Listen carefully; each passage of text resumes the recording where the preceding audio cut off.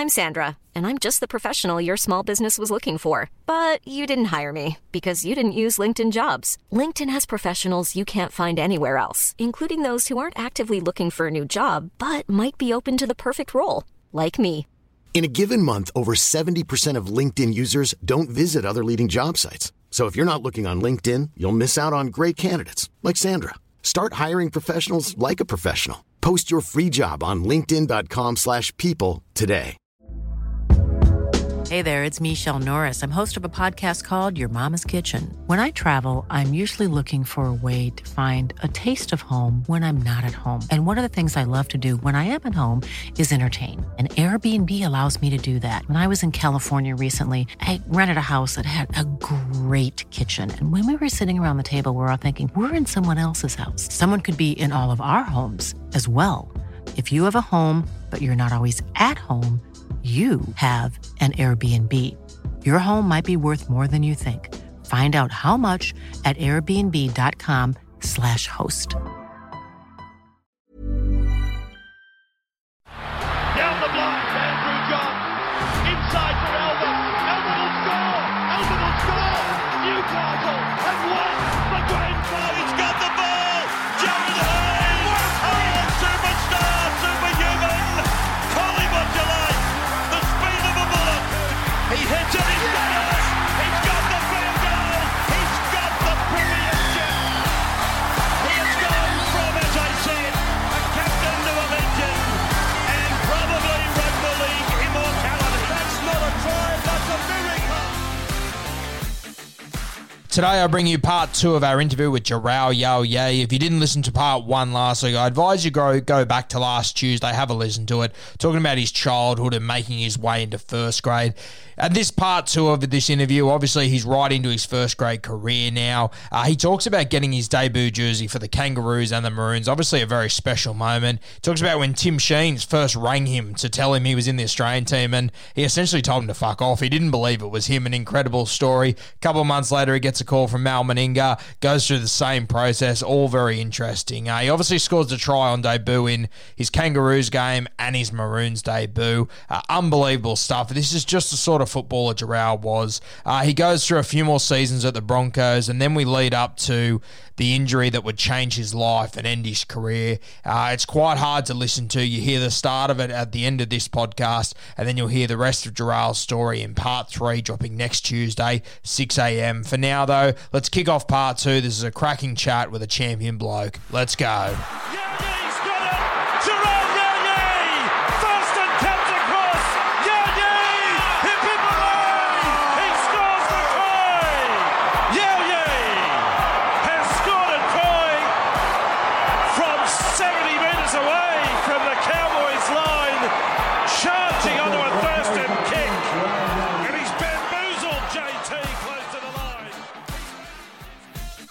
Mate, the 2010 season rolls around for the Brisbane Broncos, and you missed the finals this season. Now, I mean, for young kids listening to this now that have seen the Broncos miss the finals recently, I mean, back then, that was unheard of. The Broncos, they simply did not miss the finals. How did you deal with that season?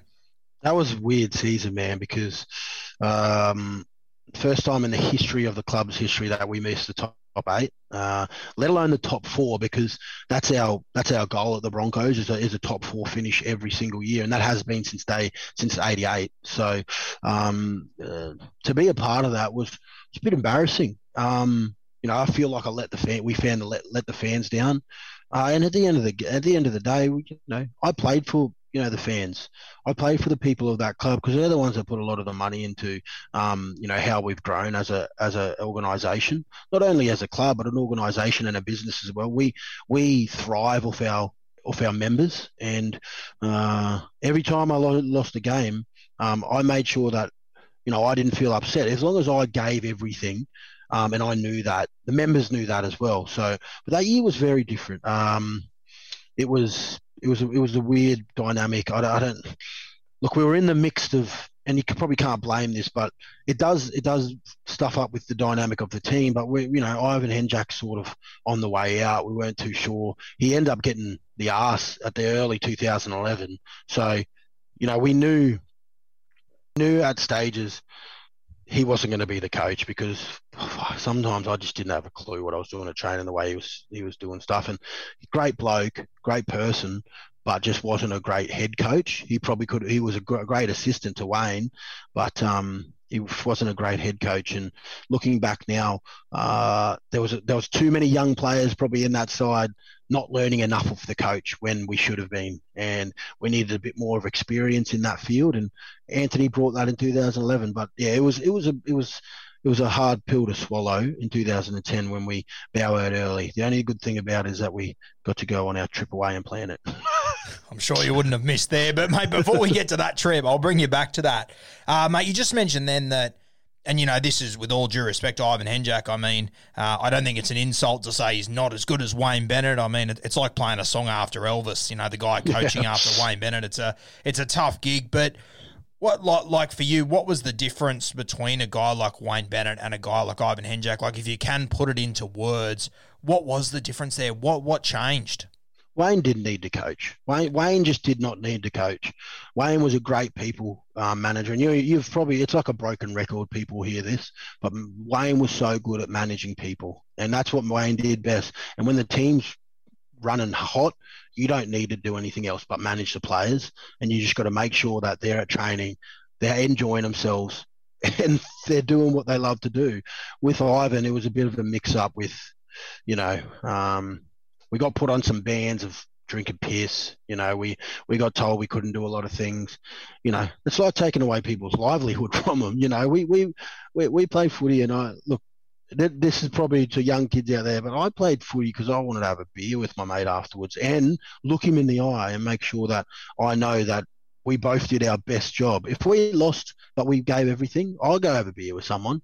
If we lose and I know that I was, you know, I bowed out and I couldn't look my mate in the eye, then that's a bit of a different story. But, you know, I think the stuff with Ivan Henjak was, unfortunately, we probably just didn't have enough of people managing. And you look into that team, there were some pretty wild boys in there, but Wayne knew how to look after him, and just Ivan did it. And then you got Hook that comes along, and he's very similar to Wayne in how he his mannerisms and how he deals with stuff. He's very old school, and he'll tell you straight down but Hook loves a beer, so he's not going to stop that. Mate, you know, when you were sharing a beer at the end of a game in 2010, did you feel like all 17 players could look each other in the eye and say, we gave our absolute best there? There were games where we could. I mean, you know, there were still games that we were losing, not by a lot. It was probably the first year actually in Origin period where we really struggled for a long time. I know that, you know, that was that's something that happened a lot for the Broncos. But this year in particular, we had a lot of players that were playing Origin but were missing weeks after the games as well. So we had a very young squad trying to pick up the pieces after Origin. And so, you know, that was in a bit of an inexperience at times, probably didn't help in that period. But we still had that urge to win games, and we did win some at the death. But if you look at that year, that top 8 were very tight. Like it wasn't like it was sprawled out like it is these days. The top 4 is a way away, but that 2010 year, it was a pretty close top 8. So we got pipped, I think, by the Raiders, and they took that spot, and we had to swallow our pill. And like I said, it wasn't enjoyable, but first time in a long time. It was an early preseason, and I tell you what, we got to work because we went hard when we came back in 11. Where'd you go away at the end of 2010, mate? Tell me about the trip. Yeah, we went to Darwin. I was not expecting Darwin. Proceed. Yeah, Darwin. We went to Darwin because no one bloody knew us. So we went to Darwin, and this is when it's probably a bit controversial to say this is when the big Izzy dog could enjoy a beer. He's rough around, and it was his last year. So, he was there, and geez, he was sending it. He was my roomie. So, look, some of the memories I have with him are so enjoyable, and to even be, you know, we were the same age. So, I feel like he was a veteran though compared to where I would be because he played the game for so much longer than I have. But it was a very good trip. Just a reminder that anyone that lives in Darwin, when it rains up there, you don't get hit with little bits of rain. Those raindrops are fucking massive. Mate, I have no doubt you wouldn't have felt much, to be honest with you. Yeah, you're very right.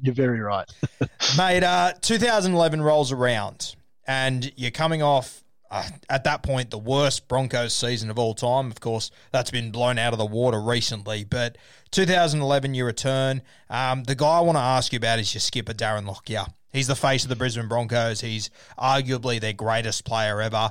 Obviously coming off the worst season ever for the Broncos. What changed in Darren Lockyer in 2011? Was there a different vibe when you returned to pre-season?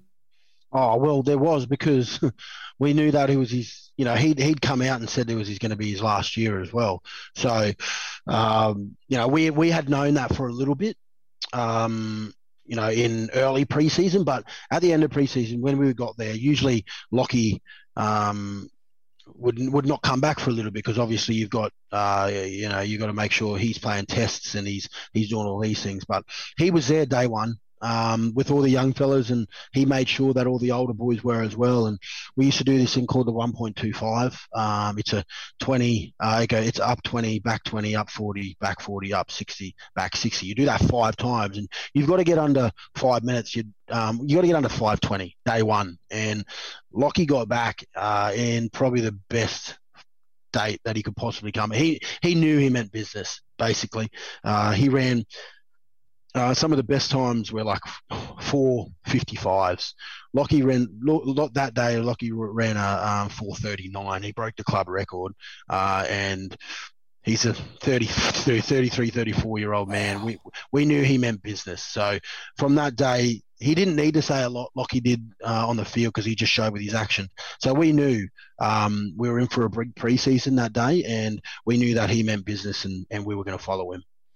Mate, tell me about the relationship between Henjak and obviously Anthony Griffin. I think this is a situation we see quite often in rugby league. A coach is under pressure. The man sitting in the seat next to him is probably the guy to take over. I must imagine it has to be a bit of an awkward situation as much as we all want to pretend it's a fucking Walt Disney film in rugby league. It has to be awkward. Yeah, I could imagine. It would have been awkward. Look, we got whispers probably just after Christmas that it was going to be, he was probably going to have a couple of games even, but he didn't even make it. I didn't even think he made it there. So I think the board came to a decision that, Anthony was a successor, and we knew that, basically the squad that was coming through was basically the under-20s anyway. So the relationship Anthony had with the players was already second to none. We knew where Hook stood on values and who we were as a team and what he's seen for the future. So, yeah, it would have been awkward, I suppose, for the coaching staff. But knowing Hook, he wouldn't have given a fuck, mate. It would have been all business for him when it came to, you're going to get you're going to get this role. So yeah, it would have been all business for him. And as soon as he took over, he clicked into gear, and the start of 2011 was no different than any Anthony Griffin team that he'd taken over in the previous years. So he was a very good coach in the short amount of time he actually coached the Bronx. Look, I got so much respect for Anthony Griffin. Mate, another good coach you'd come in contact very soon. You come in contact with very soon, of course, Tim Sheens. Now, I assume you receive a phone call off him over the next few weeks? Yeah, so that was the first test in Skill Park. I did not expect this at all. Look, I knew because 2010 I was 18th man for Origin in Game 3. So I sort of got a bit of a taste of what Origin was like and camp was like. And for an 18th man in camp and for Origin, yeah, it's pretty enjoyable. Get yourself a tracksuit and whatnot, not bad. Exactly. So I was not expecting to be chosen in this Australian squad at all. But there was a running joke like the year before. The football manager, Pete Nolan, he was handing out stuff for the end of season tests in 2010 and at the start of 2010, and we used to have a 4X day every year, and basically you get before the season starts, we used to get dressed up, go to the 4X boardroom, and they'd put on a do for us. We'd sign some jerseys, and then we would get on the piss. And that would be our, after pre-season, before the season starts, bonding thing. And he handed out all these slips to people who were playing for Australia. And he pretended to hand me one in 2010, and I took it, and I was, "Are you serious?" And then he said no, and everyone laughed at me. So when I got told by him that I'd be getting a call by Tim Sheens, he called me. I told him to get fucked, because I thought he was lying to me. And then when Tim Sheen called me, I told Tim Sheens to fuck off, because I thought it was one of the boys gear me up. So the first encounter with Tim Sheens wasn't all time, but he's a businessman as well, so he kept a straight face. He's like, "No, Gerald, this is really Tim Sheens," and that was pretty cool, man.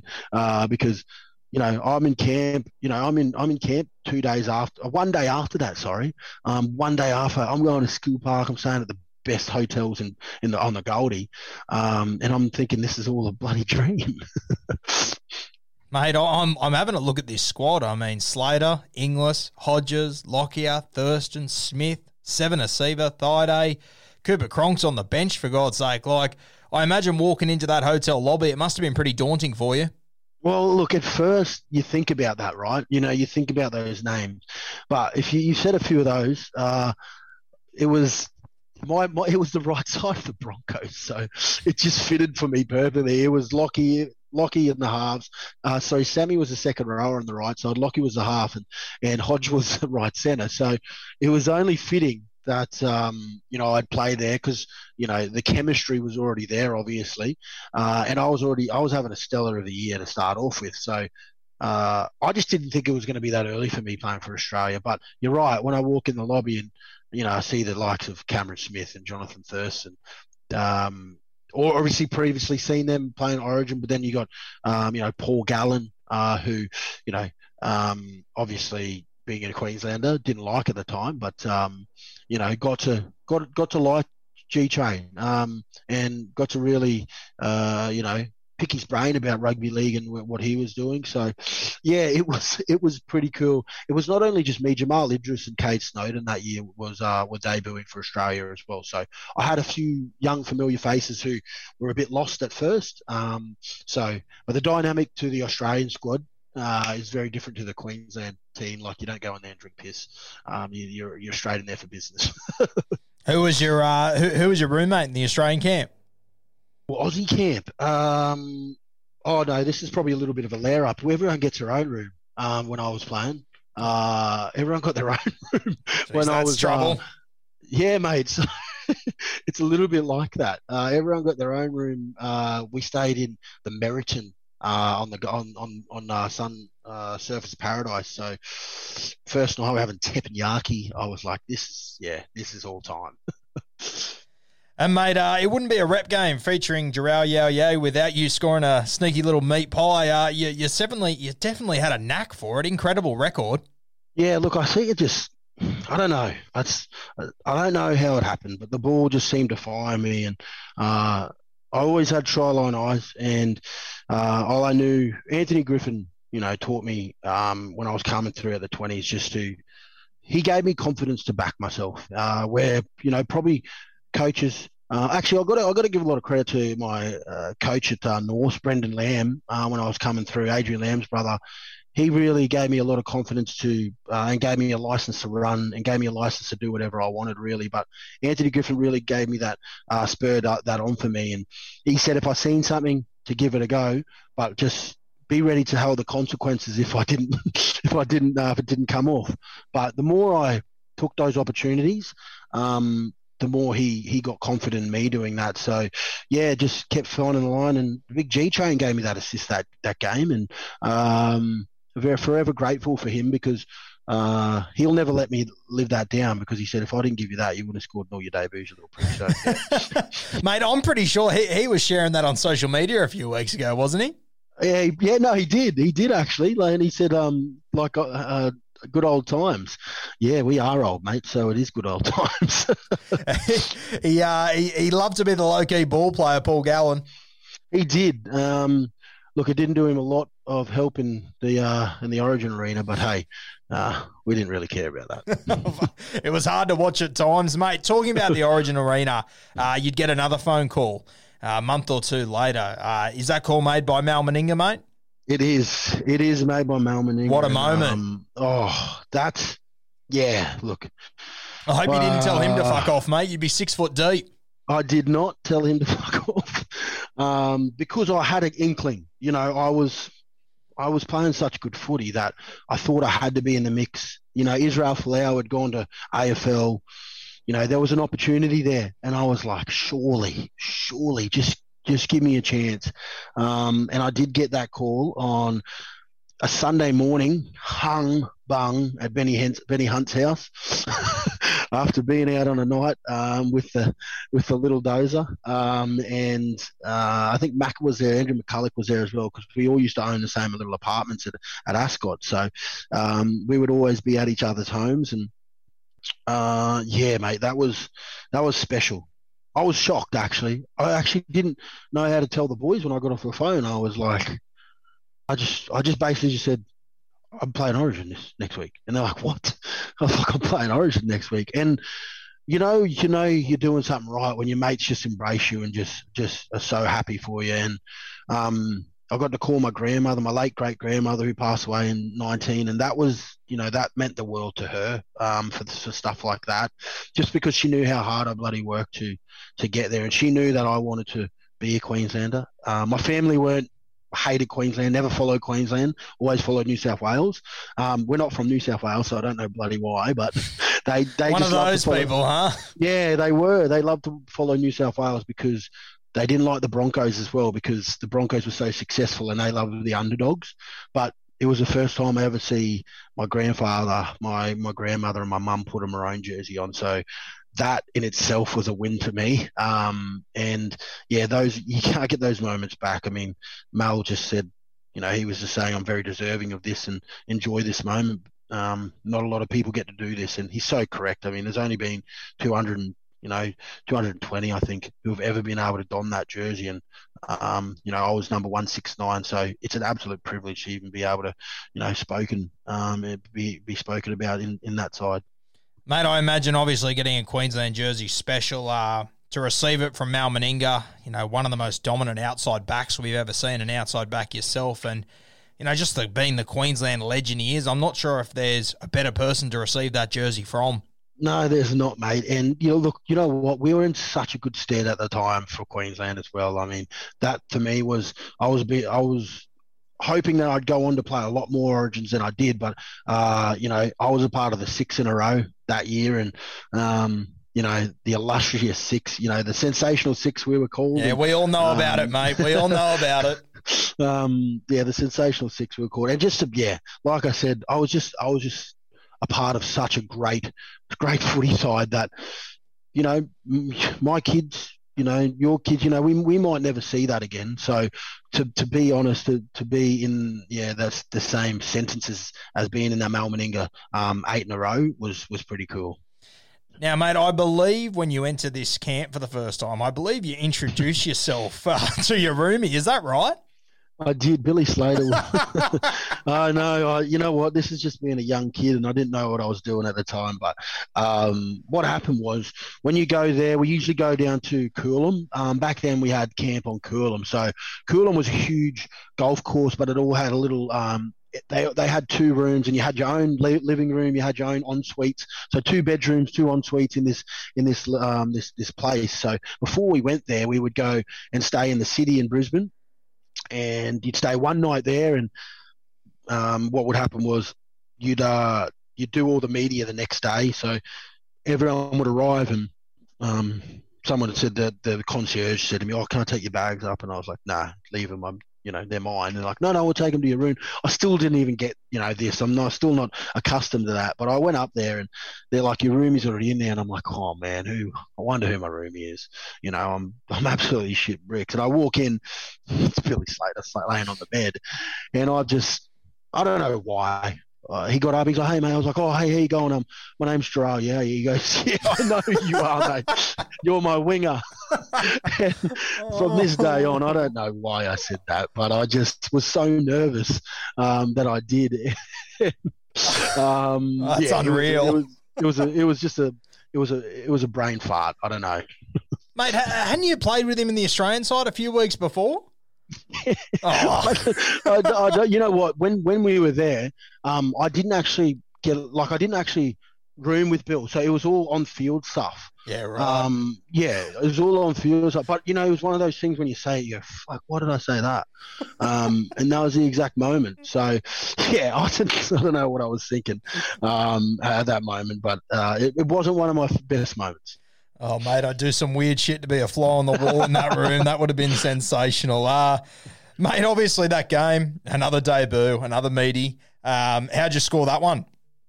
That one was, I remember this one. It's so weird how I remember this one because people will get to think I'm crazy by saying this, but I had a dream the night before I played Origin that I scored off a grubber kick. It was so vivid. The dream was so vivid, and the man I told about it, because we would have a lot of conversations in that camp, was Cooper Cronk, because he was a big believer in law of attraction, and so I would tell him a lot of shit in camp, especially when we'd had a few. I'd just sit down and pick his brain, but also we'd talk about some weird stuff. But I did tell him that game day. And he's like, really? And I was like, yeah, mate. I said, I don't know. I had the dream, and it was just so vivid. And wouldn't you read about it? I think it's Ben Hannett pops it out the back, and it goes through Lockie's hands backwards. And the man that comes off the bench to pick it up is Cooper Cronk. He grabs it about 35 out on about a 45-degree angle to the right post at Suncorp Stadium.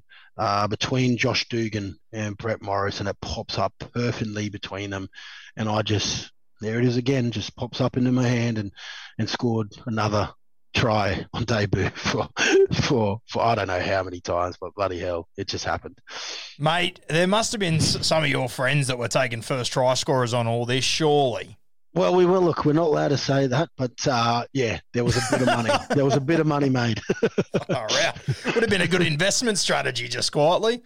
Absolutely flying. Yeah, look, it was. I think I was paying like, I don't know how I know this, but I think I was paying about $3.60. So, I mean, it's not a bad odds, for me to score on debut. So, I was paying about $3.60. So, yeah, it was good money for me. Mate, you let the state down in game 2. You don't score a try. Queensland lose. You return game 3. You score another one. They win. Mate, tell me about the party after that. You mentioned, obviously, the Australian team. It's not a big drinking culture there. I imagine that after State of Origin, after winning that series, it must be one hell of an experience. Look, if I probably wouldn't really ever tell this story, but if Cameron Munster can go do it and do it in the fashion that he did it, then I'm going to bloody tell it as well. So strap myself in. Let's go. I bloody finished that game, and I just got word by hook, a message saying, mate, enjoy the weekend. You don't have to come back to train until next Thursday. We got Melbourne at home. You go and enjoy, just go relax, put your feet up, toes to the ceiling. And I'm thinking, Chook, I ain't putting my toes to the ceiling, champion. Wednesday night, look, this is how much I loved my mates, and I didn't care about money at the time. Like I just had a fair bit of money, and I was pretty good at saving money, and knowing that I was getting paid.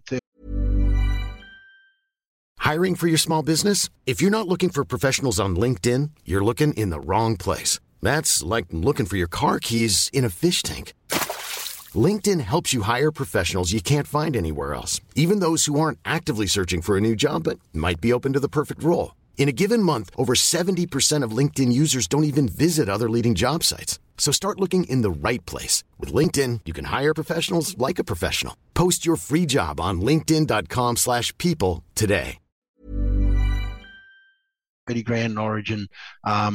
I was good. I was very smart with my money. I put it in a lot of investments, and I'm very lucky for it now. But at the time, I saved money for these moments. Like I saved money for these moments. So I told my three best mates that I lived with at the time in their house that they weren't working Thursday, Friday, or Monday. I told them I'd pay their wages. So I said, boys, just put a line. Ring your bosses. Said, no, you aren't coming in. So I go Wednesday with them. We go out Thursday. We got the keys to the city, by the way. You're just bloody. You can do anything you want in Brisbane. And at this stage, I'd become friends with a lot of club owners purely because I didn't want to go to places where I was going to get annoyed most of the time, and I could go and enjoy myself without getting punished. And it was the best thing that ever happened because I'm still close mates with all of them now. And I never really go out anymore, but when I do want to, I can enjoy myself. I can go out and enjoy myself. So Thursday rolls through. One of my mates bows out straight away after Wednesday. He's like, we're done. He's done. He goes back up to the sunny coast. And, yeah, the party just goes on Friday, Saturday, Sunday. And I pulled up Monday knowing that I had a game against Melbourne on Friday. So it was a bloody great weekend. My mates will never forget it. We all that year we just had a really enjoyable time. But you know what, I pride myself on backing up. So I didn't make sure that I went back the week after and I didn't play a shit game. So I turned up against Melbourne. We lost by 4. I played my debut in the centres that game as well because Hodjo, obviously the old fella, just hammies were going again, so he decided to not play that game. But yeah, I backed up for that game against Melbourne, scored a meat pie, and they're just so good. The Melbourne Broncos clashes are just so good, so we end up falling 4 short of them. Mate, I reckon Hook gave you the week off in the hope that you'd take some of the Melbourne Big Three with you on the sauce and do a number on them. Oh, look, mate, they're too smart. Smithy's good. He knows what to do. So he went into the Thursday morning, but knowing that he had to play next week and obviously be the captain. And Bill's not much of a huge what's that word? I'm not very familiar with it. Bender. I don't know really that. I don't Larry know that Emder. Very well. That's the one. Mate, obviously the 2011 the 2011 NRL series. Mate, it's an interesting year. It feels like the Darren Lockyer farewell tour. It felt like it went for 3 months. It was unreal, wasn't it? It was, mate. It was.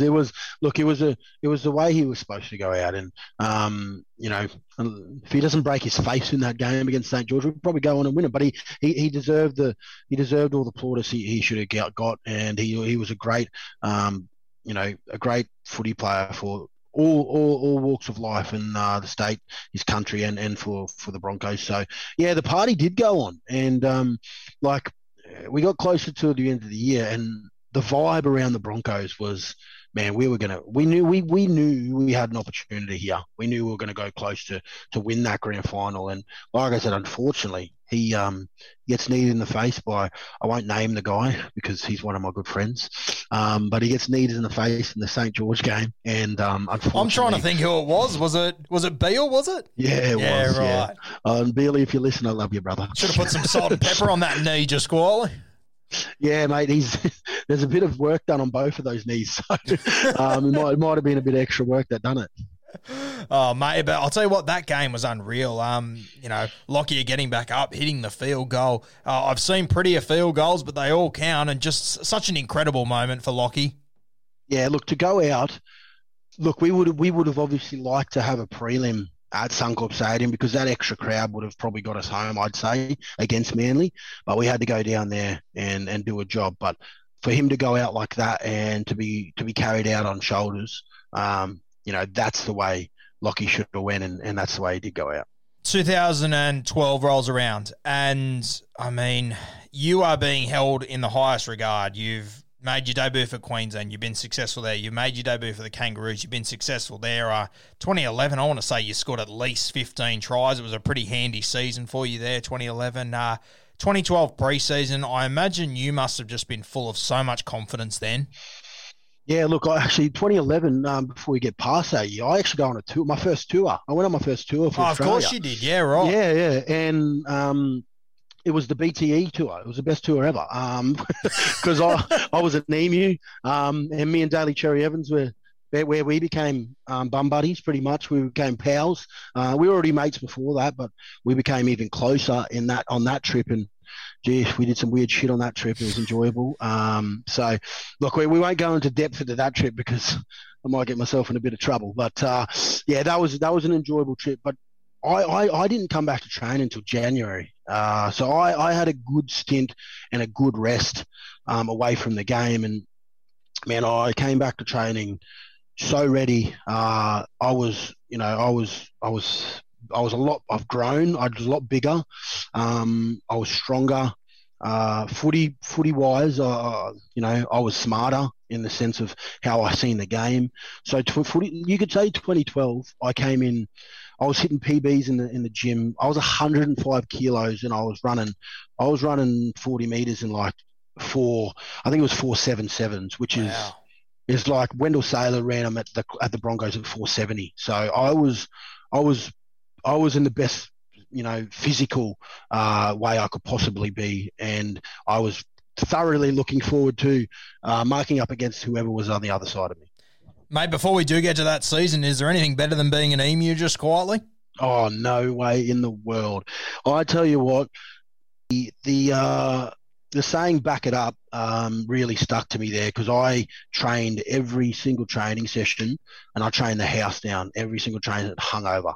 And Tim Sheens didn't care. He just said, as long as you use a here, and it's been Lockie's last tour, we probably bent the rules a little bit more than we should have.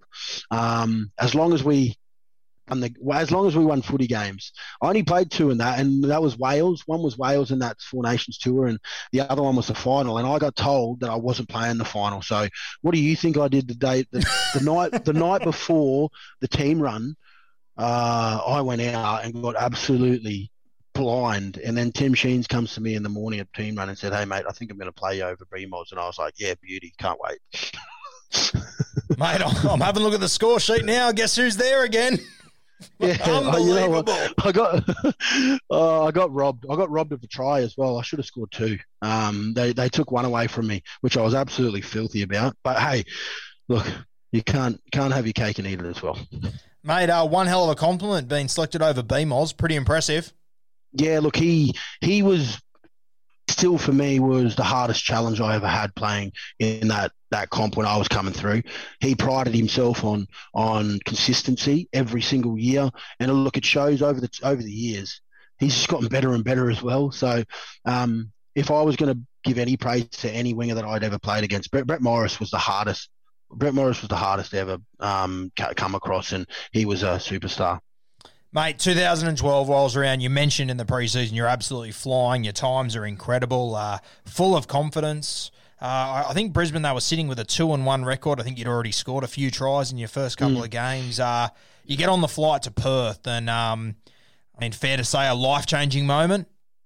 Life-changing. Didn't feel right from the start. And I look, in hindsight, I know saying that now, if nothing happened, I might not even be talking about this, but it just didn't feel right. We got over there so late. I think it was like 2 a.m. We played on a Saturday, and I think we got there on a Thursday morning at 2. So we obviously had a day to recover, and we did a team run Friday evening, and it just didn't feel right. I'm a bit of a weirdo when it comes to scheduling and how I get ready as well. And my strapper didn't strap me at the time, the same of the game, so I don't blame him, but it just didn't feel right. Look, the incident, we go into the game, and we're actually under the pump a little bit in this game. We were getting dushed by the Rabbits. They came to play, and just when we knew we needed to change the game a little bit. And I know that I enjoy that part of my game, changing the game in aspects. And, we spoke about it at the first start of the podcast about chasing kicks, and making sure you're onto that. And this was no different.